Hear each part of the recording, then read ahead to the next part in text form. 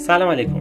مصطفی عباسی هم میخوام توی این وایس راجع به فهمیدن و رابطه اون با خواستن و خواسته هامون صحبت بکنم.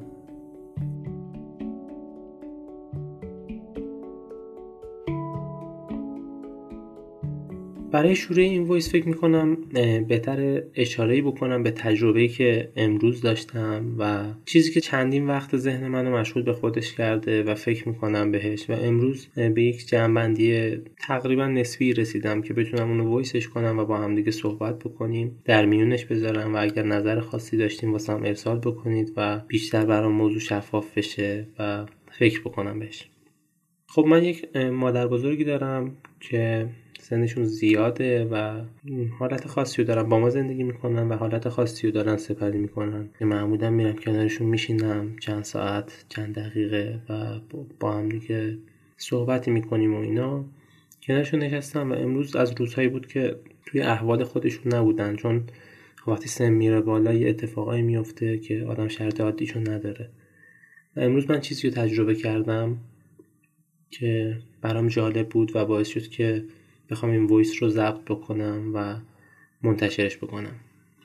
وقتی سن میره بالا به لحاظ علمی یک سری اختلالات ذهنی به وجود میاد و اختلالات مغزی و فیزیکی به وجود میاد که تو حالت ذهنی ما تأثیر میذاره و فکر کردن ما، درک ما از موضوعات متفاوت میشه. به طور مثال امروز موضوعی که ما داشتیم تجربه میکردیم و من داشتم تجربه میکردم با مادر بزرگم این بود که من کنارشون نشسته بودم، دستم تو دستشون بود و بودم که بدونن من اونجا هستم، ولی تصویری که مادر بزرگ من داشت مصطفی نبود و مثلا اسم یه نفر دیگر رو صدا میکرد و فکر میکرد که من اون فردم و دائم رفتاری که مثلا با مصطفی به عنوان نوش میکنه رو نمیکرد، یه رفتار دیگه ای انجام میداد و برخلاف اینکه من صحبت میکردم حالا صدای منو میشنید و تصویر من رو میدید و حتی دستم رو لمس میکرد، اون تصویری که تو ذهن خودش بود رو ادامه میداد. جدا از اینکه این حالت سختیه، امیدوارم که حالا همه بزرگان ما در سلامت باشن و به جاهای سخت روزگار نرسیم این گونه، ولی حالت سختیه واسه تجربه کردن اینکه شما جایی هستی که خودت نیستی واسه مادر بزرگت و یه مقدار بار احساسی خاصی داره که حالا نمیخوام وارد اون بحث احساسیش بشم، بمونه این تصویر. بریم تو تصاویر دیگه که تجربه خودم بوده و شما هم تو تصاویر خودتون همچین موضوعی رو نگاه بکنید. به غیر از کارهایی که انجام میدم، من معلم ریاضی ام و ریاضی تدریس میکنم و توی موضوعاتی که سر کلاس داشتم با شاگردام و جاهای مختلف و دانش آموزان مختلف صحبت داشتم، دانش آموزان عمدتاً چیزی متوجه میشن که خودشون میخوان. یا مثلا اگر شما بچه خواهر، برادر یا خودتون فرزندی داشته باشین متوجه این موضوع میشین. اون بچه حرف شما رو اونجوری که شما میگی متوجه نمیشه. اون چیزی که خودش میخواد و از حرف شما برداشت میکنه و این قضیه وابسته به کودک، مادر بزرگ تو حالت خاص، دانش آموز و یا افراد خاصی نمیشه. این راجع به کل هستی و کل انسان‌هایی که داخلش هستن بست پیدا میکنه. خب همه این مثالا رو زدیم که زمینه آماده بشه واسه اینکه راجع به اصل موضوع صحبت کنیم. اصل موضوع چیه؟ اصل موضوع اینه که ما عمدتاً چیزی رو میفهمیم و درکش میکنیم که خواسته ما مطابق با اون باشه. مثلا اگر من شروع کنم به صحبت کردن راجع به تفکر سیستمی، تفکر آگاهانه یا حتی یک کتابی رو شروع کنم به تحلیل کردن، تمام شنوندگانی که این موضوعات رو دارن گوش میکنن بر اساس تصویری که خودشون دارن برداشتشون رو انجام میدن. مثلا اگر من نیاز داشته باشم که تو موضوع کسب و کارم یه چیزی رو پیدا بکنم، مثلا بعد مالی رو در نظر بگیریم، از اون صحبتی که به من ارائه میشه، از اون کتابی که میشینم میخونمش یا فیلمی که میشینم میبینم، موضوعی که به کسب و کارم ربط داره رو درک میکنم. یا اگر اصلا موضوع ربطی به کسب و کارم نداره، من سعی میکنم اول ربطش بدم به کسب و کارم بعد بفهممش. چرا این موضوع مطرح میکنم؟ چه دلیلی داره اصلا این موضوع؟ چه اهمیتی داره؟ خب چیز بدیهی و اینا. یه داستانی وجود داره. اگر ما تو این موضوع مقدار عمیق بشیم، این سطح قضیه است. اگر تو این موضوع عمیق بشیم به یه چیزایی میرسیم و یه اسراری در لایه‌های زیرین این موضوع نهفته است. عملا حقیقت وقتی تو ظرف کلمات ریخته میشه، تو ظرف جملات ریخته میشه، ذات حقیقت خودشو از دست میده. و حقیقت چیزی نیستش که بخوایم توی کلمات بگنجونیمش و توضیحشون بدیم و بقیه بتونن استفاده کنن.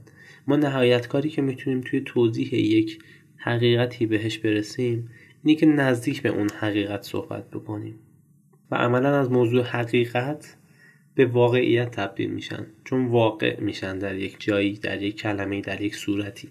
و حالا داستان مهمتر اینجاست.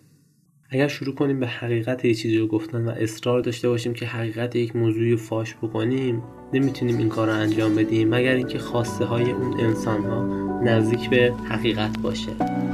حقیقت نه به رنگ است و نه بو، نه به های است و نه هو، نه به این است و نه او، نه به جام است و سبو.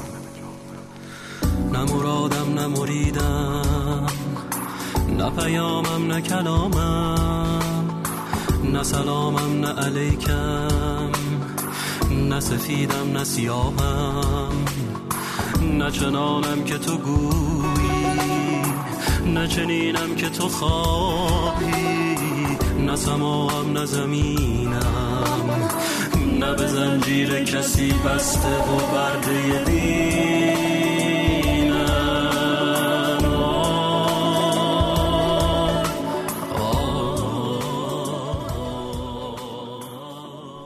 دوباره این موضوعی که گفتم خیلی اهمیت پیدا میکنه و خیلی عمیقه. اگر موضوع کسی آموزش باشه، اگر معلمین ما، اگر مدرسین ما اینو درک بکنن که کسی که متوجه نمیشه دلیل بر این نیستش که نمیفهمه، بیشعوره یا هزار تا توهین دیگه بهش بکنیم یا هوشش مثلا پایینه، استعداد نداره، اصلا هیچ کدوم از اینا نیست.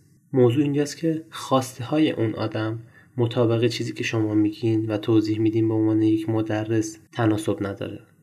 و اگر یک معلم حقیقی رو بخوایم پیدا کنین و ببینین معلم خوبیه، معلمی که میشه روش حساب کرد یا نه، معلمی که بتونه خواسته های یک قشر رو ارتقا بده. ما متناسب با خواسته هامون میفهمیم. اگر من بخوام یک نفر رو به عنوان دوست انتخاب کنم، این دوست من هر جلوه دیگه‌ای هم داشته باشه، من فقط میتونم جلوه دوستیشو ببینم. ما همین کار رو توی روابط عاطفیمون هم میکنیم. یک انسان بزرگی رو روی ما قرار میگیره، یک انسانی که واقعا ساحت‌های بزرگ و جذابی داره، ساحت‌های افتخار آمیزی واسه ما داره، ارزشمندی داره، ولی مثلا چون من از منظر نیاز جنسی به رابطه‌ام نگاه میکنم، تنها چیزی که میتونم درک کنم من تصویر مقابلم یک برده جنسیه. یا اگر تو این ساحت قرار بگیرم که طرف مقابلم باید به من عشق بورزه، نهایت کاری که میتونم بکنم اینه که یک کسی که بخواد بهم عشق بده رو میتونم تصور بکنم. و چقدر این تصویر عشق دادن و عشق گرفتن احمقانه است که ما فکر میکنیم خیلی اوقات عشق دادنیه، گرفتنیه. متوجه نیستیم که این یک کیفیت وجودیه، مثل عطری میمونه که به خودت میزنی و بقیه از روش استشمام میکنن و لذت میبرن. عشق اینگونه است، اینگونه نیستش که بریم بدیمش، کالا نیست که به یه نفر بدیم از یه نفر بگیریم. و چقدر توی این کتاب‌های حتی خیلی معروف و نمیدونم اینا صحبت شده از عشقای دادنی، عشقای گرفتنی، عشقایی که باید به حساب کتاب بهشون برسیم، عشقایی که اگر این گونه کنی باید اونجوری بشه، اگر اونجوری شه باید اینجوری بشه، پر از حساب کتابه و بعید میدونم اسم این عشق باشه. من فکر میکنم اگر آدم رمان ها رو بخونه، مخصوصا رمان های کسایی که واقعا یه مقدار وزن دارن، مثلا داستایوفسکی، من دوست دارم رمان هاشو چون شخصیت های واقعا جالبی داخلش هستن، شخصیتش خیلی واقعی ترن، عشقش خیلی واقعی تره، عشقش خیلی حقیقی تره.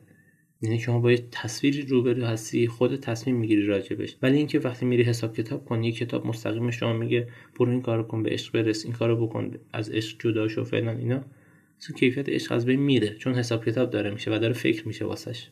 و دقیقا موضوعی که ما تجربه میکنیم توی بحث خواسته ها و فهمیدن اینه که ما میریم چیزی رو میفهمیم که متناسب با خواستمونه. یعنی وقتی من توی یک رابطه قرار میگیرم و دوست دارم که طرف مقابل من بر اساس یک نموداری حرکت بکنه، اگر غیر از اون نمودار حرکت بکنه من اصلا نمیتونم بفهممش. پس اگر موضوع روابط بین فهمیدن و خواسته ها اینقدر عمیق باشه، به این میرسیم که خواسته هامون رو چجوری ارتقا بدیم. از اینکه بخوایم یه چیزی رو کسب کنیم مال خودمون، مالکیت داشته باشیم و حساب کتاب بکنیم، بالا و پایین بکنیم و اینا، خارج میشیم و میریم به سمتی که متعالی تر اینو نگاه کنیم. میریم تو جایگاه دهش قرار میگیریم که ما هی نگیریم، هی نکنیم. وقتی تو جایگاه دهش قرار میگیری میتونی تو جایگاه فهم حقیقت قرار بگیری. و حالا اینجاست که میتونیم برگردیم به جملات و دعاهای یه سری از بزرگان که میگن مثلا خداوندا خواست منو خواست خودت بکن. وقتی این دعا رو الان میشنویم یه چیزی توی ذهنمون باز میشه، انگار که وقتی میگیم خداوندا خواست منو خواست خودت بکن، یعنی اینکه آگاهی منو ارتقا بده به سمت آگاهی خودت، فهم منو ارتقا بده به سمت فهم خودت که بی نهایته. و حالا صرفا دعا این نیستش که چون مثلا همه ما دعا میکنیم، دعا این نیستش که شروع کنیم دستمون رو بگیریم بالا بگیم خدایا این گونه شود آن گونه شود، پر از خواسته و فاصله با اون چیزی که حقیقته. راجع به این گونه دعا هم که صحبت نمی‌کنیم، راجع به این که حقیقتا تفکرمون اینجوری باشه. دعا پیش از این که منعکس بشه تو کلمات و اینا، توی ذهن ما، توی وایس قبلیمون هم راجع به خیالم صحبت کردیم، یه بودی از خیال و اینا که قبل از اینکه به صورت فیزیکی ما بخوایم به زبونش بیاریم، توی خیالمون اول به وجود میاد این دعا. ما راجع به اونجا داریم صحبت می‌کنیم. اون چیزی که تو خیالمون میگذره حقیقی باشه، راستین باشه. من ذاتاً خواست خودم رو از خواست گرفتن، داشتن، به دست آوردن ببرم به سمت اینکه خواستم بره به سمت بی نهایت که حق تعالی است و خداونده. و اگر این گونه بشه، فهم من این گونه میشه. فهم من میره به سمت بی نهایت و من حقیقت مطالب رو میتونم درک بکنم. البته اگر موضوع کسی درک حقیقت باشه، اگر موضوع نباشه که هیچ. و یک معلم واقعا کسیه که بتونه خواست ما رو ارتقا ببخشه و اصلا یک حلقه فیدبکیه که این هی به هم ارتباط داره پشت سر همین حلقه‌ای که شما میفهمی خواست ارتقا پیدا میکنه، خواست ارتقا پیدا میکنه، بیشتر میفهمی، دوره میفهمی، خواست ارتقا پیدا، یه حلقه‌ای که اینه با هم دیگه هی رد و بدل میشن و این شما رو هی میبره بالاتر و بالاتر. و خب توی سری از کتاب راجع به این نوشته شده که خاطرات ما باعث میشه ما فهمیدن واسمون شکل بگیره، تصوراتی که از قبل داشتیم و اینا، اونا باعث میشه ما یه چیزی بفهمیم. دقیقاً تمام این چیزایی که اشاره دارم میکنم بهش، خاطرات و چیزایی که از قبل تجربهشون کردیم، میبره ما رو به خواسته هامون میرسونه. یعنی اگر بخوایم نگاه کنیم خواسته های ما چیه، برمیگرده به لیست پکیجی که داریم از خاطرات و گذشته خودمون و چیزایی که نداشتیم شاید خیلی وقتا، که دوباره میتونیم برگردیم تو پادکست خاطرات وایسش گوش بدیم و راجع به خاطرات صحبت شده باشه، خاطرات چی هستن و از کجا میان و اینا. فکر میکنم اگر این حقیقت رو بدونیم که خواست ما میزان فهم ما رو تعیین میکنه، یه تکونی میخوریم. فهمیدن این راز به خودی خود باعث میشه ما تکون بخوریم و متوجه میشیم چیزایی که میخوایم چقدر با فهم ما ارتباط مستقیم داره و متوجه میشیم که وقتی خواستمون عمدتاً نازله، فهممونم نازله. مثلا من دنبال اینم که یه نفر زمین بخوره ولی شعور من زیاد بشه، فهم من بره بالا. اصلا امکان نداره همچین چیزی. خواست من نازله، خواسته های من، امیال من نازله. نمیشه فهم من متعالی باشه، خیلی بالا باشه، بی نهایت باشه، چون ما هممون میخوایم فهممون بی نهایت باشه. فکر میکنم کم کم باید خواسته هامون رو بیشتر مشاهده کنیم و برسیم به اینجا که فهممون چه ارتباطی باهاش داره.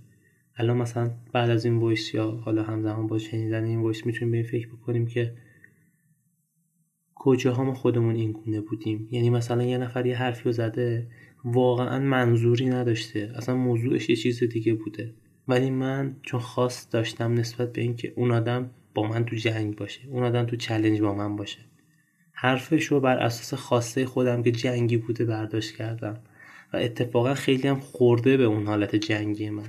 بعد که زمان گذشته دیدم با بنده خدا اصلا موضوعش جنگیدن نبوده، اصلا موضوعش یه چیز دیگه بوده. و تو موضوع تبلیغات هم وقتی نگاه میکنیم، کسایی که تبلیغات قوی انجام میدن اینو در نظر میگیرن چیزی باشه که متناسب با خواست بقیه باشه، باعث میشه شما اونو بفهمید. پس عملا اون آدمی که داره کار تبلیغات انجام میده که شما خوب بفهمینش، راجع به حقیقت صرفا صحبت نمیکنه، راجع به خواسته شما صحبت میکنه که شما اونو بتونید ببینیدش. و اگر خوب مثلا این اینستاگرام و جاهای مختلف این گونه رو نگاه بکنید، چون ما زندگی دائم که نداریم تو اینستاگرام، نقطه نقطه زندگی آدم‌ها رو داریم، نقطه نقطه هایی که بر اساس خواسته های ماست رو میتونیم ببینیم. کمتر پیش میاد کسی که بر اساس حقیقت اینستاگرامش وجود داشته باشه و عمدش جاهایی که ما بر اساس خواسته هامون با خواسته های ما اوکی تیکش میخوره و اگرم نخوره قطع به یقین نه لایکی میخوره نه کامنتی و نه بازخوردی. داستان اینجاست، ما تمرکزمون رو بذاریم به خودمون و نگاه داشته باشیم به این قضیه که خواستهامون چیه و آیا ببینیم اوکییم با خواستهامون، با این نگاه که بدونیم خواستهامون قراره عواقبش این باشه که فهم ما رو تعیین بکنه. حالا ببینیم با خواستهامون اوکییم، خواستهامون نازل نیستن، خواستهامون اوکیین، یا اگر نازل هستن هر چیزی که هستن باهاش اوکییم یا نه. چون من همیشه توی صحبتام یا توی وایس های مختلف به این موضوع اشاره کردم، اصلا موضوع خوب بودن یا بد بودن نیستش، نازل بودن یا متعال بودن نیست. موضوع اینجاست که ما نسبت به شرایطمون آگاهی داشته باشیم، بعد ببینیم اوکییم باهاش یا نه. چون مثلا ممکنه که من ببینم تو طبقه اول هستم ولی اوکی باشم با طبقه اول، ممکنه که من تو طبقه دهم باشم ولی اوکی نباشم باهاش، دوست داشته باشم تو طبقه مثلا 500 یه ساختمون باشم.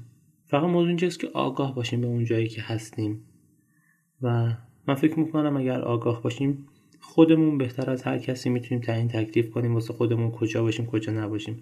پس بهترین کاری که میتونیم بکنیم اینه که از منابع استفاده کنیم واسه آگاهی خودمون و خودمون تصمیم بگیریم واسه مسیر خودمون. اصلا قرار نیست کسی به ما بگه که این کارو بکن اون کارو بکن، چون اگه قرار باشه کسی به ما بگه این کارو بکن اون کارو بکن، وابسته اون طرف میشیم و دوتا گام برمی‌داریم و بعدش که اون آدم بره دیگه ما گام سوممون رو نمی‌دونیم چیکار باید بکنیم. و عملا یک معلم آگاه و یک معلم درست حسابی کسیه که بتونه یک شاگرد رو بر پایه خودش تقویت بکنه، یعنی یک شاگرد خودش بتونه گام برداره واسه ادامه زندگیش. امیدوارم که این وایس به دردتون خورده باشه. توی نرم افزار کست باکس راجع به مباحثی از این دست صحبت میکنیم که تا الان حدود 7 پادکست منتشر شده. امیدوارم که این وایس ها به دردتون بخوره و نظراتتون رو، حالا چه مثبت چه منفی، چیزایی که کمک میکنه به بهتر شدن این وایس ها و جریان فکری و آگاهی برام کامنت کنید. بتونیم با هم دیگه روز به روز در کنار هم رشد بکنیم، رشد همدیگه رو ببینیم و واقعا از خودمون شروع کنیم برای اینکه بتونیم یه دنیای زیباتری رو بسازیم. حال دلتون خوش باشه و شاد. امیدوارم همیشه لبتون خندون باشه. متشکرم.